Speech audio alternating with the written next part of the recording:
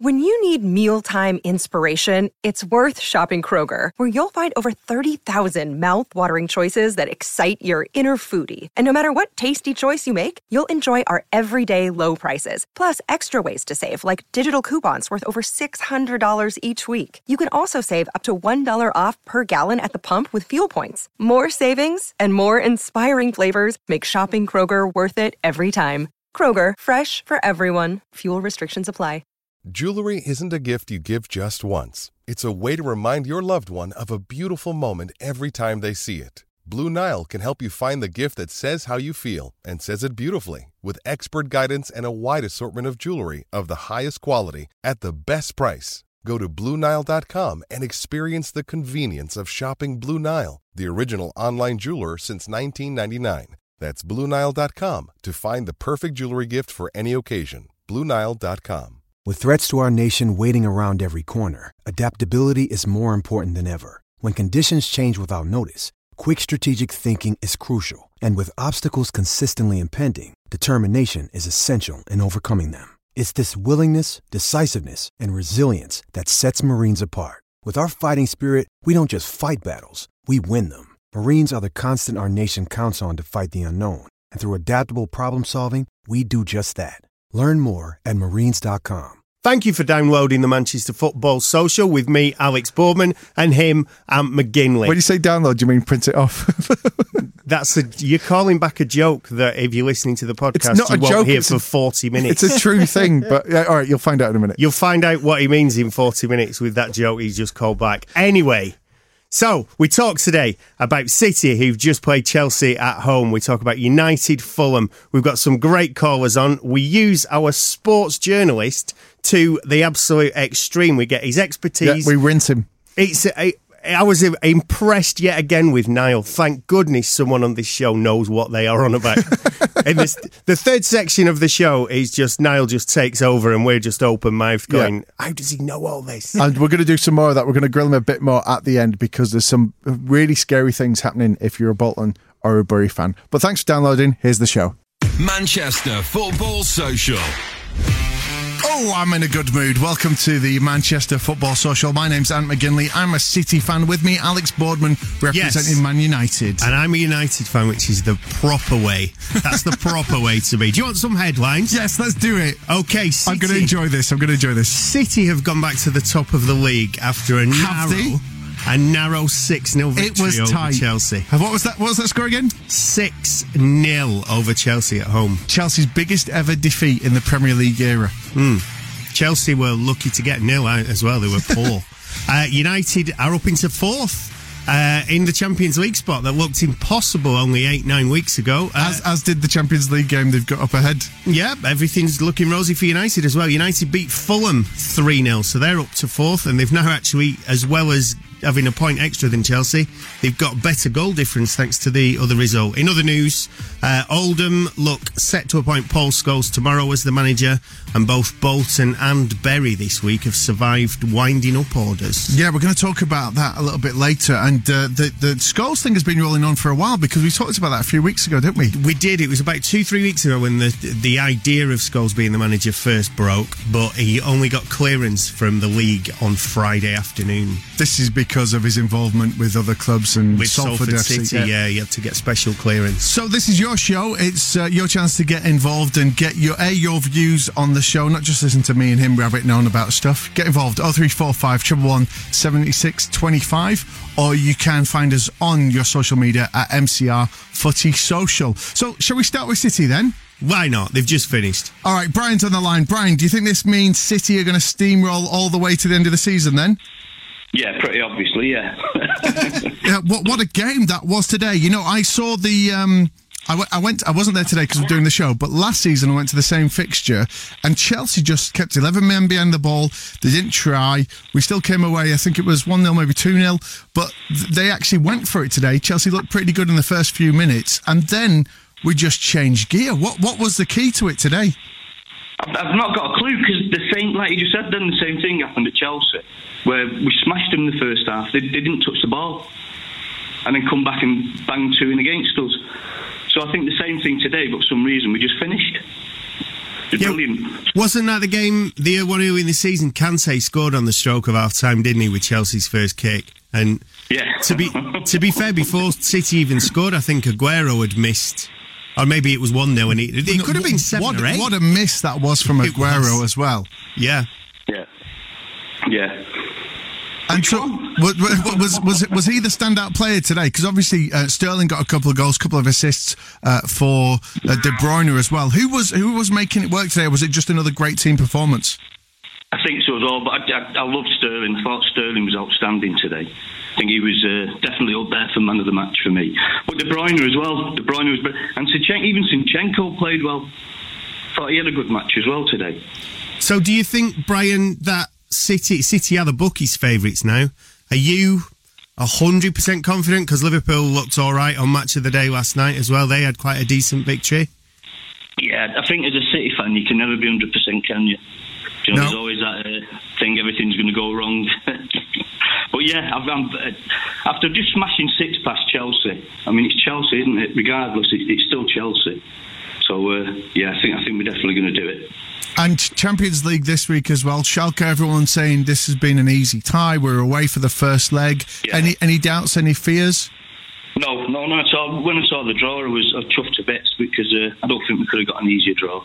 So, yeah, I'm happy with that. I've got no problems. Nice, easy round in then. And what do you think's going to happen now? Because obviously we've got exactly the same fixture in 2 weeks at Wembley, City against Chelsea, Carabao Cup. What do you reckon's going to happen there?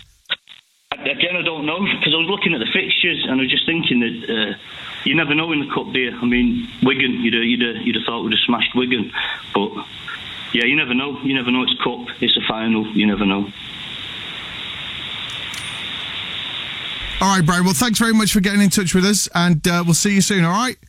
Nice one. Thanks very much. Thanks, Brian. Brian sounded very confident there. If you're feeling the same as he is, 0345 111 7625. What a game there. And also as well, now, I know these have not been all in the Premier League, because that's the first thing that you're going to say, but that is the 9th time this season that in a competitive game, City have scored more than 5 goals. Yeah, you still only get 3 points for it, don't you? So, I mean, I don't know what that obsession's all about. But we were just talking before, the fact is our goal difference now, as it stands, is currently plus 10 over Liverpool, which could be as good as a point if it comes down to it. Could be. I don't think it will. It's very rare it ever comes down to points. The thing is, however, I know we chatted to Brian. Brian was very confident there.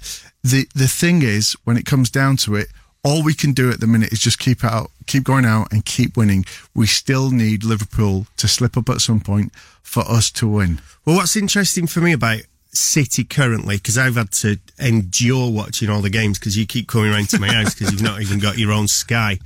So you keep coming around going, can we watch the football? And I'm like, to be honest, it looks like City will win this. I'd rather watch anything else. I have to say, your wife is very accommodating considering her reaction when I first came round. Which she still feels the same way, but now she started cooking for me and everything. Oh, yeah, but she's like, are we going out this Sunday? No, Aunt's coming around to watch City again.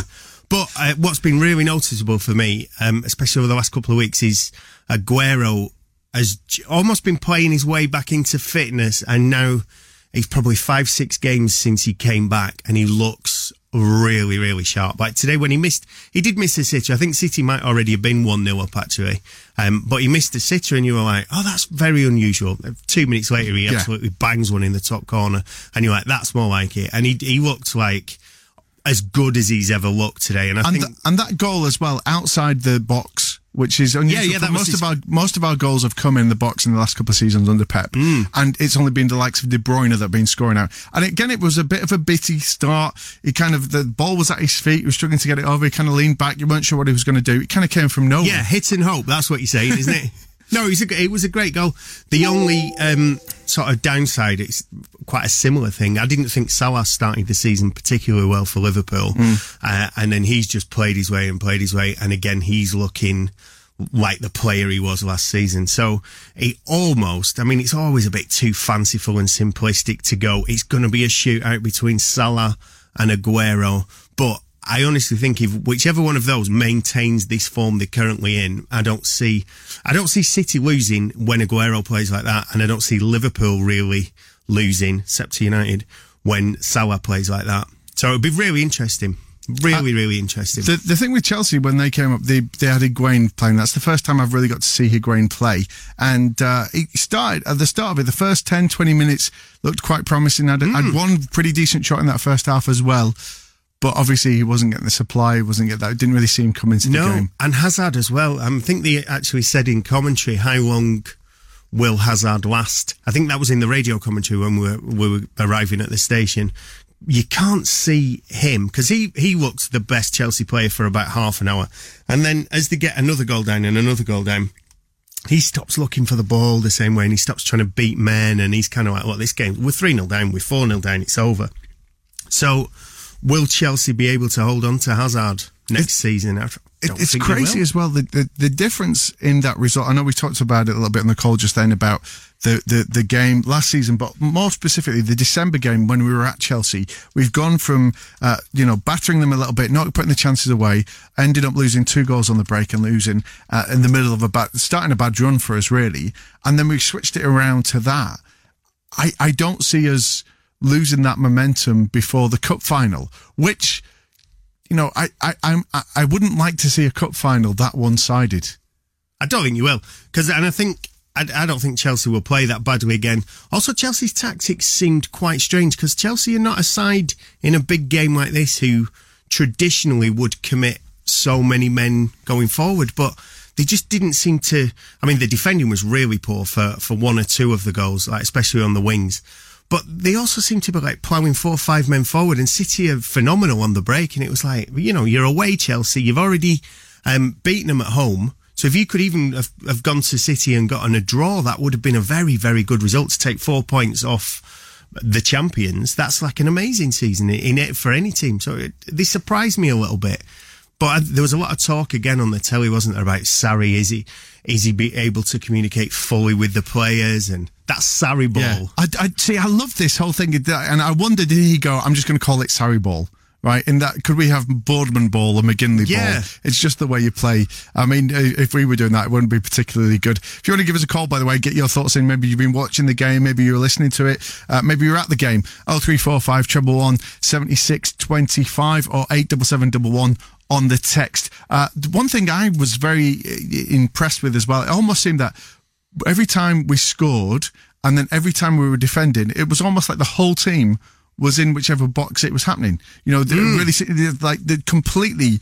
I think we're at peak Guardiola now. I think we are doing as a side everything that Guardiola wants. It's taken him a while to get. Obviously, with a great season last year, we've had some ups and downs this year, but more than ever, I think even though it's been a more competitive season, I think some of the football that we've been playing to watch is even better this season than it was last. Yeah, could be. But they do still, to me, look a little vulnerable, because you're looking at it through your blue-tinted glasses and thinking everything's perfect.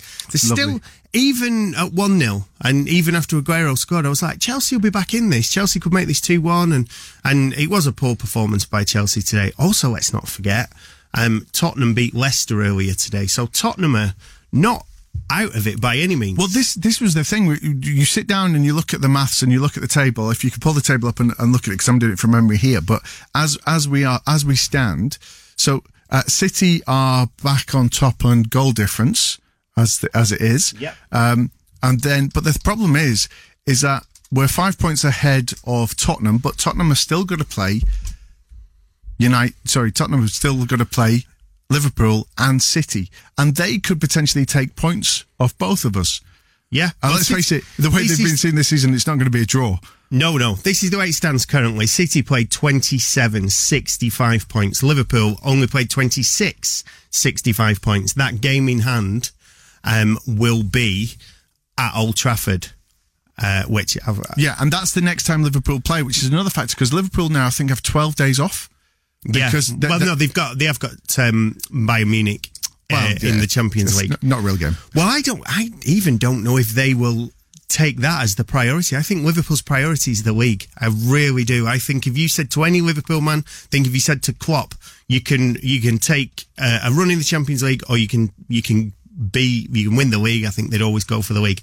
Tottenham 5 points behind City. They've also got a game in hand, so that could be down to 2. So Tottenham will have a big say, as of course will United, who have got to play City, looking like it's towards the end of the season at Old Trafford, and they've also got to play Liverpool, which will be the next league game.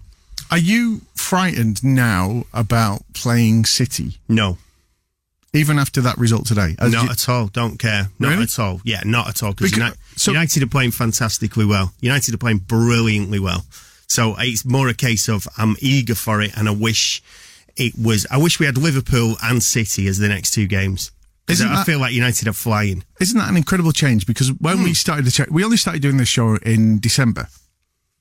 And we had, I think our second show was the 3-1, the United and Liverpool, and just before we started, we went to the derby at the Etihad, and both those performances for you just left you miserable. They were awful. Yeah, they just didn't turn up. They didn't play tactically. We looked like we didn't have a clue, and it was looking like the season was over after the City game. The season was over. I don't think the season ever really got started within the league, but now it just feels like the old United's back, and it's the first time since Ferguson's left that it's felt everything is feeling right, and that's including when Mourinho won the old UEFA Cup, and it's including when we won the League Cup, and when Van Gaal won the FA Cup. There were still tons and tons of problems, and I mean this week we've just signed Ashley Young on another 1-year deal. Phil Jones tied to I can't remember 5 years. Yeah, I think 5-year deal for Phil Jones, which people would not have believed had you said that a couple of months ago. However, give him his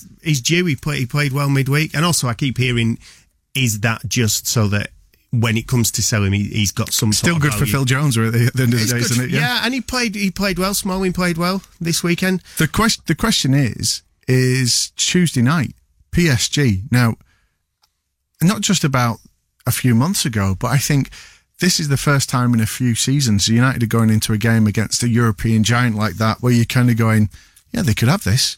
Well, they did beat Juventus away at Juventus. That was earlier in this season. So, but that was not expected the way United were playing at the time. No, it wasn't super. Although they were on a mini revival around that time, and also when you play an Italian side as well, you're very unlikely, unless you're playing AC Milan in the 80s, to expect them to score 3, 4, 5 goals past you. It's just not the Italian way, especially in Europe. But I was dreading when this draw came out, and I think Mourinho played utterly the wrong team, and they played really, really badly away at Valencia. They were also terrible at home earlier against Valencia. So United could have and should have definitely topped that group. And for some reason, they just didn't turn up. And it meant we got PSG instead of a slightly easier draw. And it was like, well, that's it. We're out now, and that's what you deserve for the way you played against Valencia. But it's looking like, other things are aligning as well. Neymar's injured. Yeah. Cavani got injured at the big weekend. Question mark over him. Yeah, so he could be in, could be out. But I mean, what does that leave them with? Only Kylian Mbappe. Yeah, but that's like taking Liverpool's fantastic front three. Even if you take one of those out, it's not the same Liverpool side. So you can't just simply replace. Firstly, Neymar is, despite the diving, one of the best players on the planet. So not to be playing against him is fantastic news. And then the same with Cavani. He's absolutely lethal. Can we just say happy birthday to Neymar as well? It was his 27th birthday this week. I don't know if you saw this. He had a Nuit Rouge party, so where everybody dressed in red, and he gave a little speech where he made a birthday wish. And do you know what he wished for? To be not injured. A new metatarsal. Did he? So I'm not exactly sure if we could ever work round and send him one, but... So there's a little bit of news sort of coming in as we speaking really about the Chelsea City game. Firstly, Sarri went straight down the tunnel, didn't shake hands with Guardiola. The nasty man. Get him out. Which I think, do you know what? That's one of those things where you go, it's terrible. He might just be waiting in the tunnel. He might just want to be, he might be so angry he's going to wait. And there could be a little bit of theatrics and mind games there, and it's that kind of like all for the TV, all for the camera. And let's be honest, we love that. When that kind of stuff happens. I mean, you even go way back to the whole John Terry and Wayne Bridge, are they going to shake hands? So that's fine. However, this is slightly surprising. 1.2% of all the goals Chelsea have ever conceded in the Premier League have come in their last 3 away games. What? It's ridiculous, isn't it? What a statistic. So because they've never been out of the Premier League, so they've been in the Premier League since 1992. Yep. Right, quick bit of maths. That's 27. This is the 27th season in the Premier League, or 26th season. Yeah, that's right. And in the last 3 games, 1.2%. So that's Sarri out. Is that what that means? Is that? I mean, Niall in the office. If you ever call us and call the studio, the first person you speak to is usually Niall. 0345 111 76 25. And he said he's not a Chelsea fan. He said, if I was Sarri, I would walk after this, because you can't be the manager of a club like that and lose 6-0. No. Well, the last 3 games, the last 3 away games for Chelsea have been a 2-0 defeat against Arsenal, which won't have gone down well because it's a London derby, we all know. The 4-0 defeat to Bournemouth, which is absolutely mind-blowing, really, to think a team in 4th would lose 4-0 to Bolton. And then 6 against City, so that's 12. So that's an aggregate of 4-0 in your last 3 away games. And Niall is convinced that Sarri will just walk away tonight. If not that happen, he thinks they might just sack him, which is absolutely bizarre. 3 weeks ago, 4th, absolutely, no problem. Yeah. They're going to be 4th. Especially as they've just given him money to get Higuain in on loan as well. Yeah. And getting a player in loan. I learned this earlier, that it's not just as simple as, when you go to the bank for a loan, you just sign some forms and that's it, and you get the money. It's like when you get a player on loan, you don't just sign some. You've got to pay a lot. Like some of these loan deals are like 6-7 million. Yeah, you're paying the wages. You pay the players' wages normally, and Higuain's not going to be like, it's not like when I used to work at Sainsbury's. Well, to be honest, the way they're going, they might end up signing you. This year. Yeah. He might. All right, so 6-0 for City. It was also 3-0 for United yesterday against Fulham, and we're going to talk all about United in a moment. So if you want to get involved with that, give us a call, 0345 111 76 25, or you can get involved on the social media. I sound so old then. It's like when my mum says, will you download that for me? Meaning, will you print it? At MCR Footy Social, and we'll be back with that next. Manchester Football Social. Subscribe to the podcast now and never miss a show. Manchester Football Social. So it's a great weekend to be a supporter of either of the Manchester Blues or Reds. And this is why. Yeah. Well, City have just beat Chelsea 6-0, which puts City back on top. Level on points with Liverpool. City have played a game more, but the goal difference is now 10 better. And United beat Fulham 3-0 yesterday, which puts United in 4th. Incredibly. 2 goals for Pogba as well. 2 goals for Pogba, 1 for Martial yesterday. Yeah. Solskjaer's 10 out of 11 wins, and the other result was a draw. Yeah, and for City today, it was Gundogan, Sterling with 2, and another hat-trick for Sergio Aguero. You know who else scored a hat-trick this week? No. Me! What with? With that Power League 5-a-side. Yeah, you mentioned that 3 or 4 times on the way in. All right. And was not bothered then on the way in. Yeah, United were good yesterday. United were really very good, and it makes PSG look doable. Yeah, well, more than doable. Do we have Jamie on the line? Yeah, Jamie, you're a United fan. What did you reckon of the game yesterday? It was a great result. I'm quite pessimistic, just from the last 6 years of abuse that we've had to endure. And even yesterday, when I saw like Smalling and Jones of getting me prayer beads out, spraying holy water and stuff, because I still think they've got mistakes in them. I thought, making so many changes, it might just disjoint the fluency that we've had. But Fulham made it easy for us, but we still showed that. I think you touched on it before, just flashes of the old United, especially Pogba, and I really liked Dalot as well, who's just direct. He played really well. There was a moment in the first half, I don't know if you saw it, it was probably only about 10 minutes in, and it was still 0-0, and he skipped the fullback with a lovely little step over him, tried to put a decent cross in, and it was like, we've not had that for a long time. He bombed at them and got a free kick about 20, 30 seconds in. It was really, really direct. I think he's a bit naive, and people run off him really easily, I think. But I think that will grow as he's only had a handful of first-team games in his career. So that defensive nous will come as he gets older and matures. But the raw abilities are there for him. Really excited by him. So can I just ask you where you got your prayer beads and your holy water from? Because if you're doing that before every game, it's having a great effect on Paul Pogba. I'm sure there's other people out there that want that.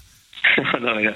I was watching it at my grand's house, so as soon as seeing the team sheet, I thought I think we're gonna struggle because I thought Fulham would show more fight. If I'm honest, I did.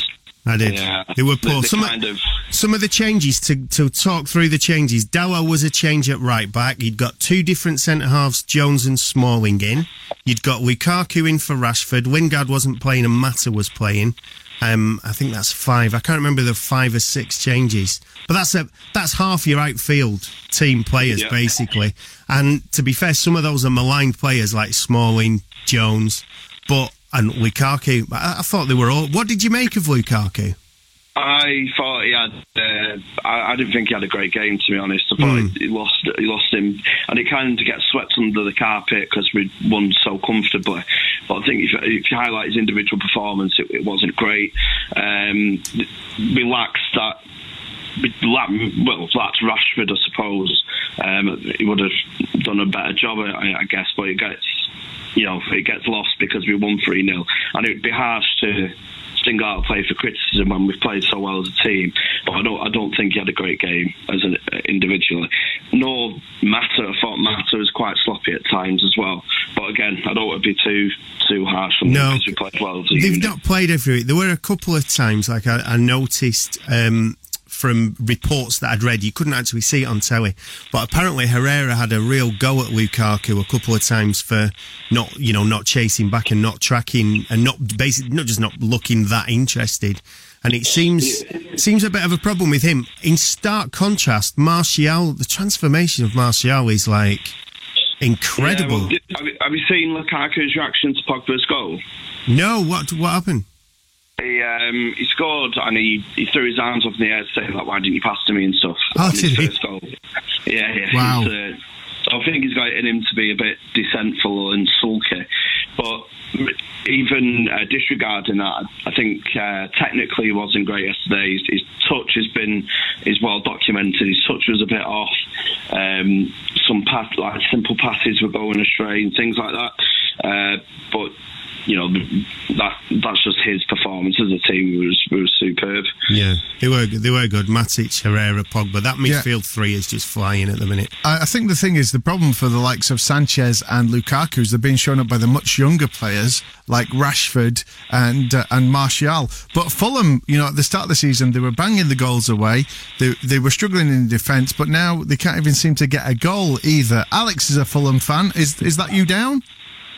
Yeah, we're gone. It's not looking good. Lots of sympathy there from Jamie. I think the attacking players that we've signed, they're good and they do look good going forward. They're not taking their chances at the moment, but defensively, it's a championship defence, and we look good going forward. And as soon as another team comes at us, we look panicking. Like Dennis Odoi just couldn't. He looked genuinely scared when Martial was running at him.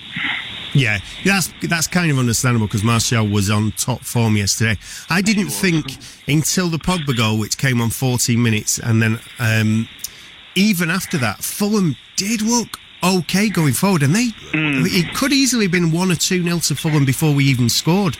Is that a problem you've had all season, just not able to finish, or?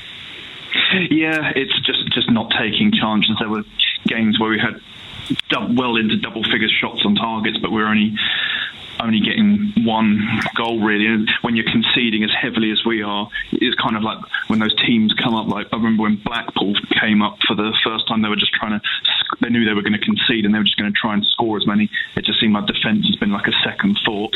And especially with our signings in January this year, it says it all that we've made 3 signings, 2 are half fit, and everyone is a deal to the end of the season. So it's kind of looks like accepted that we're going down. There's also some dissent from Fulham fans, wasn't there, when he he took someone off, I can't remember, and there's a couple of... Christie. That's right, and there's a couple of fan favourites, aren't there, on the bench? Sessegnon being another one. And I think they were singing "You Don't Know What You're Doing" to Ranieri. Within the league 3-4 years ago seems a little harsh. Is there a movement to get him out, or...? Well, there is as well. Like, I'm not for them to get behind the team as well, because that's the thing. Like, if you're booing a decision, it comes across as if you're booing the player coming on. Why does a player have to? Why should he try if he's getting booed before he's even stepped on the pitch? I think it was more the decision, but it wasn't a popular player that was coming on either. And that's the other thing as well. They were chanting the whole game for Tom Cairney and Sessegnon, and Ranieri's kind of isolated a lot of players that did so well for us last year, and it just seems a bit of a divide at the moment. There's something really not right behind the scenes, and it's worrying because I don't really know what the solution is at the moment. There's a lot of people calling for him to be sacked already. Yeah, it felt like that, you say. They felt like there was a lot of dissent. Jamie, are you still there with us? Yeah. Have you seen the reports that it seemed to have been for the last 2-3 years that United have been interested in Sessegnon when he was playing at left back, now he's on the wing? He got. It kind of happens a few times with players who, especially British players, when they have a good run of form. I think back to Jack Grealish as well. He was linked with £40 million moves after a couple of good cameos for Aston Villa. Sessegnon was great last year, but what I've seen from him in the Premier League is, obviously I've not watched Fulham week in, week out, just highlights, but I have seen him not get up to speed of it just as quick, but he is still 18, I think, so he's because there were some calls for him to come to the World Cup and stuff, which I thought was a bit, overhyping him a little bit. Yeah, I'm not sure. I think Chilwell wasn't quite ready, was he, at Leicester, and Shaw was not 100% fit, and I think there were full-back problems, and he plays in that sort of wing-back role, doesn't he? Is that a worry? Is that a worry for you, Alex? That you're just going to start having all your best players cherry picked now if Fulham go down? Oh, pretty much. One thing I will say about Sessegnon this year is though we didn't sign a left back, and Sessegnon prominently last year has proven himself as like a wide forward in a front three. He started off as a left back, but he was one of those ones where Gareth Bale started as a left back. You couldn't imagine Bale playing left back now. And this year, Sessegnon, because of the lack of signings, has had to play at left back, and also more of a bit part as well. So he's not really had the chance to play in a position where he's comfortable this year. Defensively, he's not actually that good. His main skill is sort of going forward and poaching. Right, and it is. I mean, Jamie, the left wing is one of the few positions where we've got Rashford can play there. Obviously, Martial's made that slot his own. You can put Mata there, and we've got Sanchez as well. So, I mean, do we need another left-sided forward? No, we don't. No, I don't think Sessegnon would be the answer either. I think Sessegnon could have got away with playing left back in the Championship last year because Fulham are an attacking team, and there's not much scrutiny on his defensive capabilities because they're so good at going forward last year. But it's a whole different ball game when you're the defensive side for the majority of the games. So I think it's a bit unfair to single him out for criticism because I don't think, like the Fulham fan said, it's not his natural position being a left back, but he could have got away with it in the Championship. One final thing, Jamie, there've been reports in the press today. Solskjaer's representatives, or his agent, basically was sat with Avram, Glazer and Woodward throughout the match. Apparently they had a meeting. Do you think, I mean, it's the question everybody's getting asked all the time. Yeah. Apologies for it again. Would you take Solskjaer now? Do you want Solskjaer as the manager? Yeah, Joe, I do. Just to fit the complete positive factor that he's brought back to the club. If you heard the away end yesterday, he was absolutely bouncing for 90 minutes, which he has all season, to be fair, but there's real positivity. I was really sceptical about the appointment, even till the end of the season. Thinking back to his record at Cardiff, that was an abysmal record, but he can't do any more than what he's done, and I think he deserves a shot at it. Yeah, I totally agree. I think I'd give it him now to just keep this positivity going to the end of the season. I don't see what Pochettino can offer. They were lucky today. Tottenham were lucky to beat Leicester today. Look, 3-1 on paper. They hammered them. They did not. Leicester should have at least got a draw at that game, if not more. Jamie, Leicester played really well. Jamie, thanks very much for getting in touch with us. Alex, I'm sorry we can't offer you any sort of positive news. I mean, how do you go into it now? Like going towards the end of the season, like it looks like there's nothing to even fight for. You're on your way down. I don't think there's even pride there. I mean, it must be so deflating as a fan. It's really frustrating as well, and I think a lot of the reason some people are calling for Ranieri to go is accept we're going down, get a young, progressive manager in who's going to bring back in some of these younger players. Because ultimately, what you've created at the moment is we've got people like Schürrle who have already come. We're not relegated yet, but you've got people like Schürrle. You can think these thoughts, but don't say them in the press. He's basically said, "I'm not staying if Fulham go down." What is the benefit of saying something like that? And you've created a divide. You've got all these expensive signings from the summer, and they're all going to leave. They're not going to stick around. And you've also isolated most of the team that got you up, like McDonald, Johansson, Kearney, Bettinelli, who just got in the England squad before he got dropped. I couldn't possibly see who is going to get who would stick around unless if Ranieri doesn't go. I think you're going to lose the majority of your squad. Oh well, Alex, all we could do is send you a big hug over the radio. Make it sound more sincere than that. Sorry about that, Alex. We're genuinely sorry. You go on. Is United fans, best fans I've seen at Craven Cottage this year. There we go. That's why we want Fulham to stay up. All right, Alex, go drown your sorrows. All right, take care. Cheers. Speak to you soon. Bye. If you're in a similar sort of funk, if you will, as he is with Fulham, and you want to speak to us, 0345 111 76 25, and you may very well be a supporter of Bolton and Bury who are having their own troubles right now. Yeah, they've got financial woes. Of course, Chelsea fans, they won the league so many times. There are a lot of Chelsea fans now in Manchester. You give us a call as well. You must be feeling pretty bad after being absolutely annihilated by City earlier today. Or maybe you just want to rub it in as a City fan. 87711 on the text. We can give you a call back, or just text your opinion at MCR Footy Social is the way to get in touch as well. And we're going to focus on all the happenings with Bury and Bolton, and also some very interesting and exciting news for Oldham fans. That's coming up next. Manchester Football Social. Subscribe to the podcast now and never miss a show. Manchester Football Social. Sunday to Friday, 6 till 7. XS Manchester is the place to be for all your football chat and talkback. Alex Boardman, United supporter, opposite me. Hi there, Ant McGinley, City supporter. Do you want some headlines? Let's have them. City back on top of the league on goal difference. They beat Chelsea, hammered Chelsea 6-0. Thrashed them, spanked them. Yeah, United beat Fulham yesterday 3-0. United are now 4th in the Champions League spot. Mixed week for Bolton and Bury. They were both issued with winding up orders from the HMRC, but managed to beat them in court, or get a stay of execution rather. Still scary times. Still scary times. And Oldham look set to announce Paul Scholes as their manager tomorrow. Which is a bit of exciting news. How are you feeling about that, Shay? Oh, no, hang on. There we go. Sorry, Shay, I lost you there.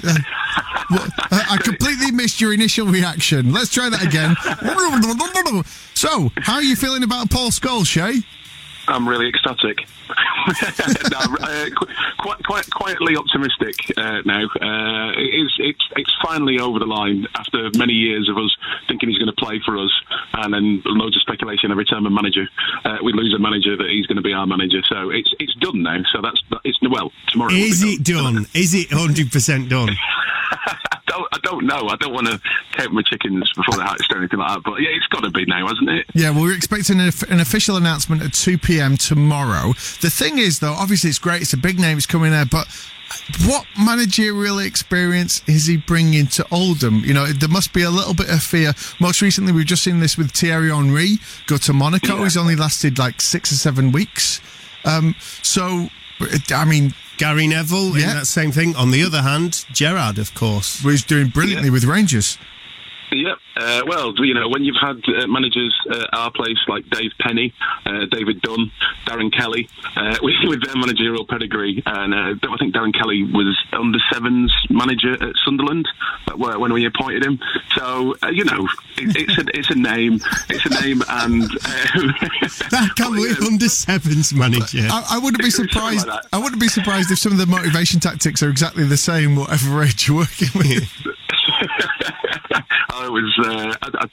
I'm sure loads of Oldham fans were really happy about that appointment. But it's one of those ones you never know until they get in there. He had a little bit of manager. He was backroom staff when Giggs was assistant, not a caretaker manager at United. I think. I think it's one of those ones. Solskjaer coming into United, and beforehand, everybody was going, was he at Cardiff before? And everybody went, oh, he was rubbish at Cardiff, and he's come in and he's just won that near enough every game. It could be one of those with Scholes. It's a team that he's followed with his kids as well, and it's nice. It's nice to have somebody who cares about the club. I think that's one of the main things as well. Well, the thing is, you have had somebody in the caretaker role that really cares about the club. We had Pete Wild had that great win in the FA Cup. He was supposed to be going to the game. He had tickets for it and ended up going as the manager. So is he? We think he's sticking around, isn't he?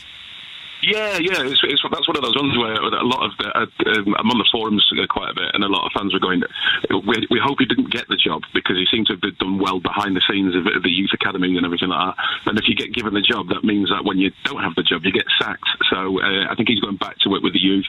I think there was talk about some of the fans going to one of the first matches that he's back, managing the youth teams with, just to show the support as well, which would be nice. Amazing. But, he's done well, and it's one of those ones. When Frankie Bunn came, it was just sort of like, he was moved up, and it's one of those ones when you've got heroes coming in, you're sort of like, I don't want him to do rubbish, but has he got any pedigree?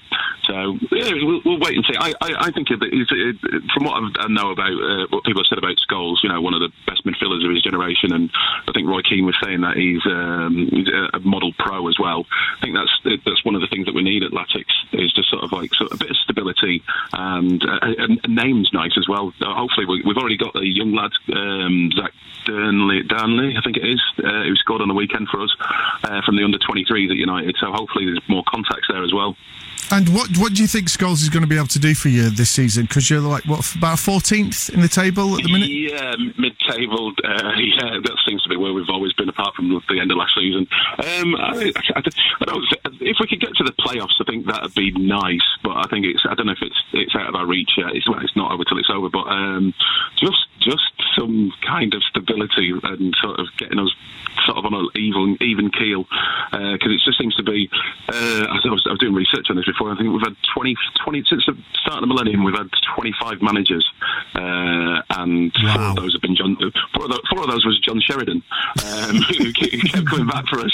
A bit of stability, a bit of professionalism. Hopefully, apparently he's going to come in, and he's asked that there's no interference from behind the scenes, because that's one of the things that our fans have been going on about, that there's always been turmoil behind the scenes and stuff like that.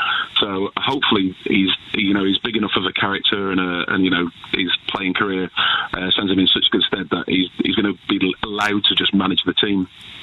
Yeah.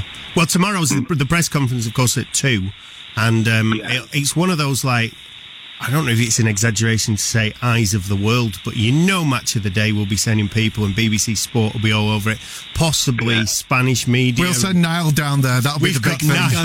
We've got Niall going, who works. He's our sports journalist. I'll be there, Che. Don't worry. I will be there. I'll ask all the questions you want to know. But I mean, even that kind of thing, though, just the impact straight away, and then. It gets another 1,000, another 1,500 through the turnstiles, when they play the next home game, and the atmosphere is improved, and all these things make a huge difference, don't they, when you're in League Two and. Yeah, it is. It's as fans, it's life and death to us. But it is a business as well, and sort of having somebody like Scholes there does get TV cameras turning up, gets fans there, and hopefully we can start winning and sort of justifying all that kind of stuff. Because at the end of the day, money talks, and It'd be nice to get a couple of United youngsters as well. Or just names. You know, a lot of teams and a lot of press are going to be covering us, so that'd be nice. Yeah, in good terms. I think we should just give fair warning to Shay's boss that about 2:00 tomorrow he's not going to be there, so just let him have a long lunch. All right. Thanks very much, Shay. Take care. Good luck with it all. Cheers, mate. Cheers. Ta-ra. So one thing that could help them move up their table is activity at clubs above them. And one of the clubs that's been in trouble this week, even facing disappearing as a club, currently lying in third place, doing really well on the pitch, but off the pitch, Bury are in all sorts of trouble. What's going on, Niall? Yeah, to be honest, they've had a really good season football-wise. Ryan Lowe's gone in there. He used to be a player there. He's a Scouser, but it's his club. You know, he kind of found most of his success as a player at Bury. And on the pitch, he's translated that into a slick passing side in League Two who are really sort of, I wouldn't say they're punching above their weight. They've got some really good players over there at Gig Lane and they're doing really well. However, off the field, there was a recent transition in ownership just before Christmas. A new chairman came in called Steve Dale, and there was lots of talks in the Bury fan forums about what that actually meant for the club, and a lot of supporters were concerned about why it was such a sort of quiet takeover. It wasn't blared from the rooftops that this man Steve Dale's come in and he's putting all this money into the club. There were a lot of fans concerned whether financially Bury were actually stable and secure. So the previous ownership handed it over to Steve Dale, and I think he knew what he was getting himself into. It was all kind of brushed under the carpet, seemed a bit strange and a bit quiet. There was something not quite right there. And last week, Bury were issued earlier this week, I should say, issued 2 winding up orders in a specialist court. The judge dismissed those winding up orders and rescheduled a date for the 13th of March. We think it's a couple of debts that amount to between 20 and 30 grand. I think about 27 grand is the ballpark figure, which doesn't sound like a lot, but for a club down in League Two, like as you were just saying, Alex, you know, if you can get an extra 1,500 through the gate, there's no TV money like there is in the Premier League. 30 grand a week is a week's wages for a standard Premier League player. For Phil Foden's probably on that with his new deal. But for League Two, that's a whole month's wage bill for managers, players. Wow. That's a lot of money. And so what would this, if this winding order went through, like the judge hadn't dismissed it, postponed it, what would that actually mean? Because I know you've experienced this with being a Pompey fan. Yeah. But it's quite a frightening, I mean, I brick it every time I get a letter from the HMRC, right? And that's usually just going, do your tax return or we'll fine you £100. But this is a little more serious. Yeah, I mean, for my club, Pompey, we owed so much money that the only way to get that money back would have been to wind up and liquidate the club. Thankfully, we managed to come to an agreement and got through the other side. For a club like Bury, I don't think it's that serious. I do think they owe money. I think every football club owes money. No football club makes money. They hemorrhage money. This is the thing. People think that it's great, invest in a football club.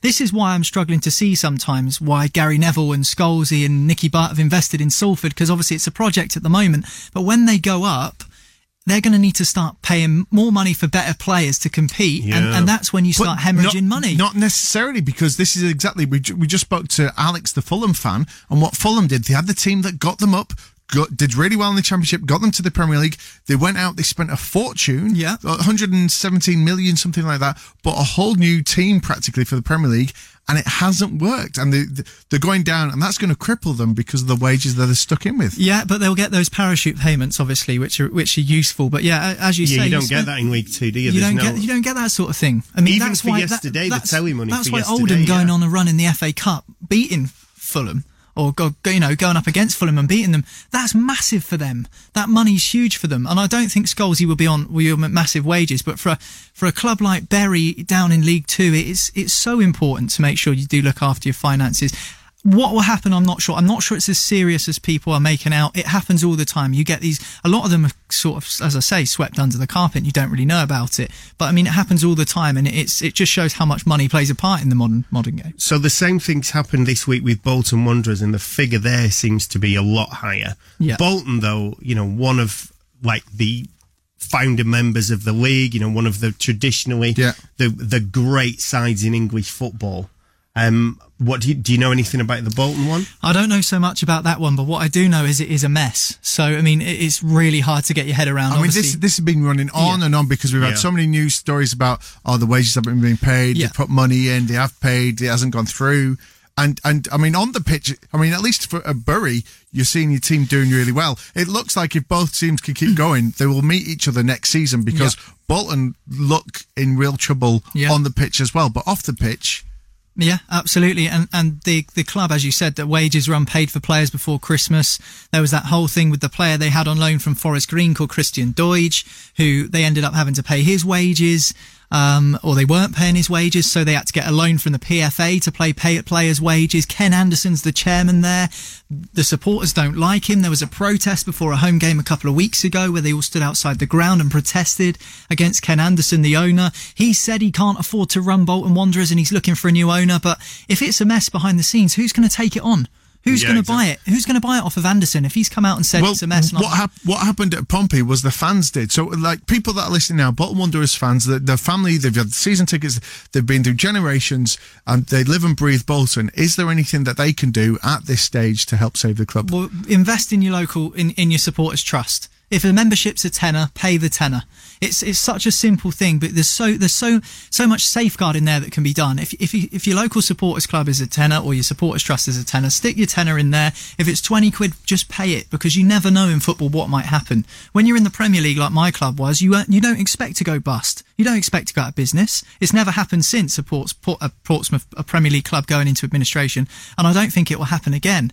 But you never know in football. You're always at risk. So yeah, I suggest do that, and also listen to the EFL and Below Show podcast as well from the Football Social, where we talk about all this in greater detail. Well, speaking of podcasts, we're going to talk a little bit more about this on the podcast. So you just look for Manchester Football Social and you can find that there on your podcast player. There's also a dedicated United one, which Alex occasionally pops up on. Just look for Manchester United Football Social and the Manchester City Football Social. Jim is here tomorrow with Statman Dave and Steve McInerney, and they'll be here from 6 as usual, and we're here every week, every day of the week except Saturday. All I've got to say before we go is 6-0. Lovely. Ninth time this season that City have scored more than 5 goals. I'm a very happy man. I hope you've had a good day as well, and come and check out some more on the podcast next. Manchester Football Social. Subscribe to the podcast now and never miss a show. We're going to have to do some extra bits. We didn't play a game today. We usually like to play a game at the end, but it just seems completely the wrong day to be doing that, especially with all that's been happening. I tell you what you could have done is when you said that is it the 9th time City have scored 6 or more? 5 or more this season. 5 or more. You could have done can you guess the other 8 times? All right, then go on, Stato. Oh my God, Burton's 1. Burton was the 9. Huddersfield. Rotherham, we did 7. Huddersfield. I like the first Huddersfield game because it was 3-0 not long ago. Let me just check now. I don't know. I think 3. I think I can get 3. So you got Rotherham, Burton, Chelsea's obviously included. Yeah. I'm going to guess Huddersfield. Oh, who else did you beat? Huddersfield was 5-1 at home. Did you beat someone in the Champions League? I've not prepped. You see, this is it scored 5 or won by 5?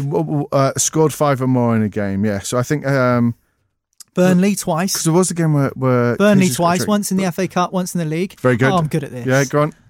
No, don't know how many that is. So it's Chelsea, 2 Burnleys, Burton, Rotherham, Huddersfield. That's 6. So I need another 2 more.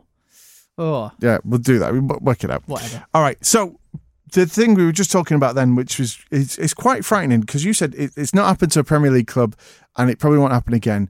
But the fact is, there's a lot of people that support clubs that aren't Premier League, and let's be fair, it's a dream for them to get to the Premier League that they may never realise. Sure. The scary thing is that it happens a lot to football clubs, and the thing is, in the lower leagues, that they're struggling just to sort of keep things ticking over.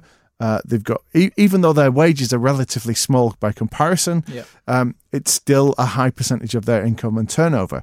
How is this still happening in modern football, especially when we keep talking about investing money back in grassroots football, and it's obviously very heavily weighted at the top, and you get those parachute payments if you drop out of the league. But why is it still that these clubs are struggling? Is it just really bad management? Yeah, I think ownership has a massive part to play. I think the fit and proper owners test, the amount of owners that we had at Portsmouth that wouldn't have even passed the citizenship test, yet a fit and proper owners test is absolutely staggering. And you can see it across the leagues now. I mean, Blackburn had it not long ago with the Venky's. They weren't happy with their owners. That seems to have settled down a little bit now. Blackpool voting with their feet. They're not turning up to their home games. I saw a really sort of sombre picture of a Blackpool supporter stood outside of Bloomfield Road looking through a gap in the stand from outside the ground. You know, like where they have to have gates so that the emergency services can get in. He was looking through one of them with his orange and white scarf on, and he could see the Blackpool players celebrating in front of the corner flag. They had just scored a goal, but that was the only part of the pitch he could see. But he refused to pay his money and go into that stadium because he's that annoyed with the owners of his football club because they're not running the club properly. So I think this happens more often than not, and it's so sad. Leyton Orient had it as well. They dropped out of the league. Yeah. And then, you know, their owner, the I can't remember the guy's name, the Italian fella, had to sell the club, and they forced him out, and it was that bad. And it's just like, why should a football club be treated in that way? Because it is a business. Yes, I totally agree, and I understand the operational side of a business, having worked for one or two football clubs, but at the same time, there's so much more emotional investment in a football club. I mean, it's people's livelihood, it's their lives. A lot of people would dedicate their entire lives to a football club. It's not just people's jobs. It's not like, okay, you're being made redundant or the club's going to run out of money. I mean, you can't just go down the road and support someone else. It doesn't work like that. Imagine if your club gets liquidated and wound up. You can't just go and support someone else. Imagine if you're a Manchester United fan and Manchester United, for whatever reason, ended up going out of business. They're not going to go down the road and support Liverpool, or they're not going to go down the road and support Manchester City. It just doesn't work like that. It's just something about the fabric of the way football in this country is that owners are allowed to get away with absolute blind murder, and it's shocking. I'm just thinking about it as well. There's only maybe 3 clubs that I can think of across the whole Football League where you would say that the fans are really happy with the ownership, right? So obviously, you know, City fans are very happy at the minute with everything that's happened over the last few years, and you can completely understand why. Okay, there are some question marks over that, but we won't go into that now. I'm thinking Newcastle, Mike Ashley. They don't like him. Yeah. United with the Glazers. Don't like them. Stan Kroenke. Don't like them. Don't like him. You know, so you're looking at Liverpool, Arsenal. I mean, really, Leicester. So much love for Vichai, and that's being passed on to his son as well, and for that whole family. But how many other clubs can you name where you say the entire fan base really support the ownership of it? Barely any. So is it a broken system then? It's got to be. I mean, what makes a good owner? That's the question you've got to ask yourself. What makes a good owner of a football club? Because fans, fundamentally, every fan wants to win trophies and be the best football team they can be. They want to see their side be successful. And to do that in a modern football environment, you have to chuck money at it. Now, if an owner doesn't do that, they're either seen as having a lack of ambition, and then if they do it and it goes belly up, then they're seen as being foolish and that the club's going to run out of money. And so what actually makes a good owner? I mean, as a football club owner, I think you're damned if you do and you're damned if you don't. But it's a hell of a lot easier to be on the side of the caution and be the good guy than it is to try and play the villain, because I think you're going to get shot down. There is a possibility that we're in a season now, and you know, United fans don't want Liverpool to win it, and City fans certainly don't want Tottenham to win it. But Tottenham could be in a position where they could go on and win the Premier League. Potentially, it's not beyond the bounds of reasonable. Yeah. But they haven't spent any money in the transfer window, this window and the last window, and their net spend is ridiculously small over the past couple of seasons. So, you know, it's not necessarily, obviously they've spent a lot of money on a stadium and all those other things that have gone on. But how do you kind of police that? Because the problem that I have with this is, ever since I fell in love with football, I've been a big football fan, what's crept in and has come time and time again has been this phrase that you're told, it's good for business. And that is used for a number of things. Why are we moving grounds? It's good for business, right? Why are we selling our best player? It's good for business, right? Why are we bringing out yet another kit? It's good for business. Why? All these different reasons, it's good for business. Yet it's almost seen as a blank excuse for everything. Yet what we're faced with is the fact that the business is just not being done. Either the business is not being done correctly, or that is the wrong reason to be doing these things. I'll tell you what is a really interesting one. Arsenal played on Sunday, just gone. Not this one, the one before. Yeah. Super Bowl was on. Do you reckon Stan Kroenke even knew there was an Arsenal game? Because he's a big NFL fan. I think he was at the Super Bowl. He actually focused the cameras on him at one point. Do you think gave a monkeys about the Arsenal result? Yeah, well, he owns the club, or he's the majority he owns shareholder. 7 different sports clubs. He has a franchise of sporting things. Do you think he cares about Arsenal Football Club? I don't. I think he cares, but not to the extent he should care, because it means more to a lot of people's lives than that man realises. And he's probably off away on his golf course somewhere, playing 18 holes with a nice pint of beer when he finishes and a nice 3-course lunch. He's not bothered. As long as Arsenal is ticking over and not making money, but is operational, it's a sort of a chess piece in his chessboard. That's all it is. But this is the problem. What's happened is at some point the club's been handed over, or given over, or sold out, or sold on. And then each time that happens, it loses that connection. Now, when you work with the smaller clubs, so I used to work at Real Football Club in the Welsh Premier League when I lived up in Bangor, and I used to get on and do the match announcing every day, and it was just brilliant to be a part of that. And the place like that, not just you, but the fans are in first name terms with everybody that works there. Right, and the executive box was a porta cabin at one end, right, just behind the stand, right, and it had a fridge. That's what made it the box. But everybody there did multiple jobs. People had job titles, absolutely, but you didn't just do one thing. You did 3 or 4 things, and you had that incredible access to the players as well. There wasn't the big separation that you see, and so it felt like family, and community. You're really there. Yes, it's really that, and that's a big part of it. But I guess what's happened is as these clubs grow and move up their leagues, that's lost. And are we just banging this drum about it and saying, this is not football, but are we fighting a losing battle as fans? I think so. I think it's really sad to see as well. But I mean, there is hope in the like of Exeter City, who are fan-owned. Portsmouth were fan-owned. When we finally wrestle back control of Pompey, then to vote to give it away to an owner, Mr. Eisner, who used to own Disney, of course, the American fellow who now owns Portsmouth, to actually make that decision, to hand the reins back over to someone else, you get this catch-22 in football where when the fans own the club, it's brilliant. You're protected. You know that the best interests of the club are fundamentally at heart of the people running it if they are supporters. But there's only so far you can go without corporate or without severe investment. And fans will get to the point where they get bored, or they think we should be challenging for a trophy. We should be focusing on moving our way up the leagues. That can't be done without significant investment, because to get the best players, you need to pay the best money and you need to pay the best wages. And fan-owned football clubs aren't going to be able to afford to do that. And it's just the way that football is. And I think Blackpool would probably say, right now, supporters would say, if we had control of the club, the Blackpool Supporters Trust had control of the club, we would sacrifice never being in the Championship or the Premier League again. I think right now they would snap your hand off and say, yep, give us control of our club. We can run it, but we'll never play Championship or Premier League again.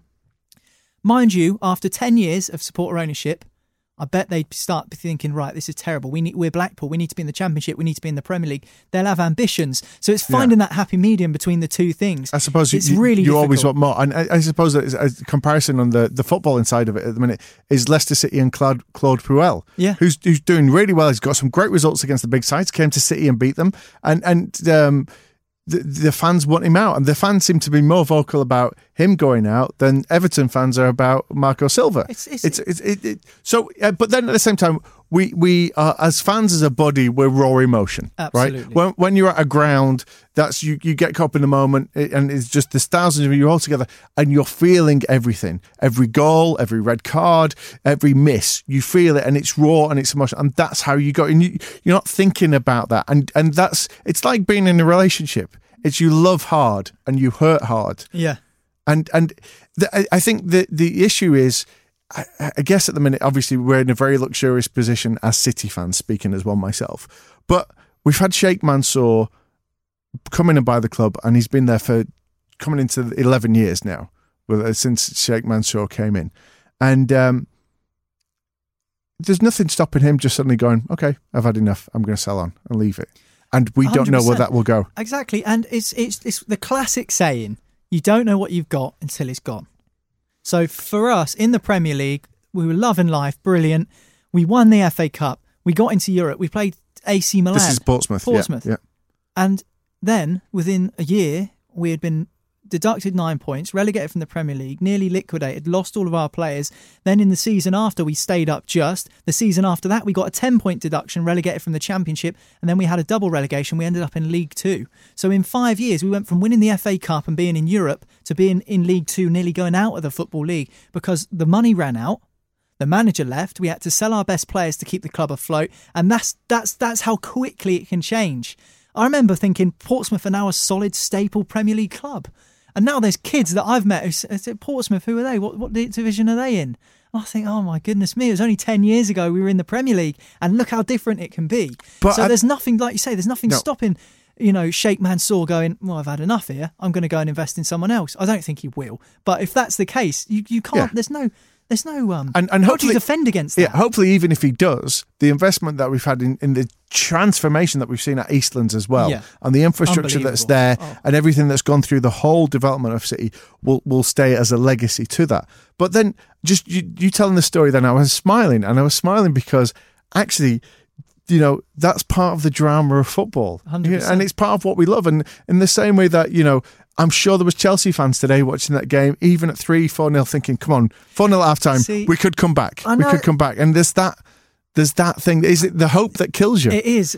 And you know what? That makes me think of VAR, because emotion and talking points are what makes football tick. And VAR, for me, it's professional sport. You need to make sure you get the right decisions. It's people's livelihoods, their jobs on the line. If a goal goes in and it was offside, it might cost someone their job. A team might get relegated because of it. It might be financially have a huge impact. But at the same time, football fans hold grudges. You think, remember that time where Team XYZ scored an offside goal against us and it cost us a place in the playoffs? How many people feel that about England, Germany and Frank Lampard? 100%. Imagine if a goal was scored in the 95th minute of a Wembley Cup final and you can't celebrate because you're stood there in the crowd, you're waiting for the referee to blow his whistle and point. It's not the same celebration. But then what's happened is, in the same way that we've let business in, right, we've let technology in. And that's coming through goal line technology, first of all, and all those other things. And the genie is out of the bottle. And this is the thing. And it's changing. But it's changing and it's evolving. And in some ways, that's a good thing. So, the back pass rule, I think 99% of people would say that's a brilliant rule to have brought in. Yeah. Right? So the game changes, it evolves, it moves on. The fact that there's more protection for more skillful players is undoubtedly a good thing. The fact that you can now be booked, although they don't get it right, for diving is a good thing. It's moving forwards, it's developing, and we can't hold on to the past, and it's changing. No, I can agree with that, and I do see why VAR is being brought in. I just personally don't like it. I like goal line technology because it's instant. It's almost flawless. It's not 100% guaranteed, but certainly the success rate is reasonably high. So if the ball goes over the line, it's a goal. With VAR, it's still subjective because you're walking over to a TV, and then it's the decision's not made just by you, but it's by a referee sat in a truck in Stockley Park in London. And I just think VAR dredges the game a little bit in terms of its quality and its enthusiasm and its passion. But that's, if anything, surely, those kinds of technologies and decisions are more complicated than just making sure that a football club is being run correctly. And that is where we started on this, and this is where we are. So are we saying that it's not going to happen, or maybe we just need a better technology that does that? All I would say is, instead of thinking about technology and VAR and whether we should be putting VAR in Premier League, putting VAR in the FA Cup, figuring out whether it's a foul for a penalty, why not spend that money on actually making sure that the fit and proper owners test for football clubs is as rigorous and as thorough as it can be? Because at the end of the day, the fans that filter down through the leagues, I'm talking about those fans in League 2 that support Bury, that support Oldham, League 1, Bolton in the Championship. I'm talking about these fans that are suffering, and yet they're seeing the riches of the Premier League. The financial difference between League 1 and the Championship is staggering. Between the Championship and the Premier League is even more staggering. The amount of money that's going around in these different pots, it's being spent on players a lot of the time, to be perfectly honest, rather than being spent on something which is more important, which is the welfare of our football clubs. And our football league structure fundamentally is a massive part of the culture of this country. And if that gets taken away from us, but because of dodgy owners, look at some of the, Wimbledon, they went bust. What happened to them? Smaller clubs, I'm thinking Darlington, they were a Football League club, they went bust. Halifax the same. Rushden and Diamonds the same. Now, they might all be small teams and think, no one cares about them. But I guarantee for the people... Aldershot as well. But like you said, I guarantee for the people that work for those clubs, that would have absolutely heartbroken them. It might not mean a lot to someone who supports a team like Chelsea or Arsenal or Leicester or whoever, but someone like a Rushden and Diamonds fan or someone who worked for the club, to be told that it's not going to exist anymore, it's the most pain you can feel as a football fan. It's the worst feeling. And in a sense, isn't that just a ridiculous concept to say? Because really, all it is about getting a bunch of people together to kick a ball around and having a place to play, right? And most of us do that at some point, whether it's five-a-side or whether it's going on a Sunday league or at the weekend, wherever it is, or your kids play. You know, we have that. And so at its heart, that's what the game is. Yeah. Anyway, we could talk about this for ages. And it's the kind of thing we do talk about on the EFL and Below podcast. Yeah, certainly do. EFL and Below show. Just search Manchester Football Social wherever you find your podcast and you'll find the EFL and Below show, dedicated to everything outside of the Premier League. So no prawn sandwiches here, Ant. We're talking proper football. No. And non-league, National League North, Stockport, Curzon Ashton, Aston United, FC United. We're also in the latest podcast talking about Bury, talking about Salford City and a few other bits and pieces. So all thoroughly covered in the show. So go and download it. Part of the reason for that, the prawn sandwich thing, is because I'm vegan, like Chris Smalling. And yes. this has come out this weekend. He switched his diet. He's gone vegan. He's followed my example. He's obviously gone, I want a physique like that man. But the interesting thing about that is he's talked about how it's really improved his recovery. There's a lot of vegan footballers down in League 2 and League 1. There's a lot, and I know a few of them. And they swear by it, and they think that it really does help. I mean, when you say swear by it, they go, I really miss meat. I don't think they do. I think one started as a pescatarian. One footballer I know started as a pescatarian, has now become a vegan, and there's a few of them, and it's sort of become a get-together sort of thing where there's 2 or 3 vegans in the squad and they'll go out and have food together, and it's good bonding. Yeah, Forest Green Rovers is often hailed as a vegan club, except not all the playing staff are vegan. I think there's a severe fine if you do get caught eating non-vegan food. I heard some of the Forest Green players used to sneak out to McDonald's and get cheeseburgers after training. You can't eat on the premises, but at home you can eat kind of what you want. I think that's the thing. Well, I don't think there's much regulation for that. Okay. Can you imagine Dale Vince putting cameras in people's homes? All right, we're bringing it back to ownership and technology. We're going to have to leave it there, but thanks very much for joining us. Alex was here earlier. That's Niall. I'm Ant, and this was the Manchester Football Social, the Sunday show. Thanks for listening, and please get in touch. You can get your views on the show. It's here Sunday to Friday between 6 and 7. Go and follow us on Twitter at MCR Footy Social. Thanks again for listening. Okay, round 2. Name something that's not boring. A laundry? Ooh, a book club. Computer solitaire, huh? Ah, sorry, we were looking for Chumba Casino. That's right, ChumbaCasino.com has over 100 casino-style games. Join today and play for free for your chance to redeem some serious prizes. ChumbaCasino.com. No purchase necessary. Void where prohibited by law. 18+. Terms and conditions apply. See website for details. With Lucky Land Slots, you can get lucky just about anywhere. Dearly beloved, we are gathered here today to... Has anyone seen the bride and groom? Sorry, we're here. We were getting lucky in the limo and we lost track of time. No, Lucky Land Casino, with cash prizes that add up quicker than a guest registry. In that case, I pronounce you lucky. Play for free at LuckyLandSlots.com. Daily bonuses are waiting. No purchase necessary. Void where prohibited by law. 18+. Terms and conditions apply. See website for details.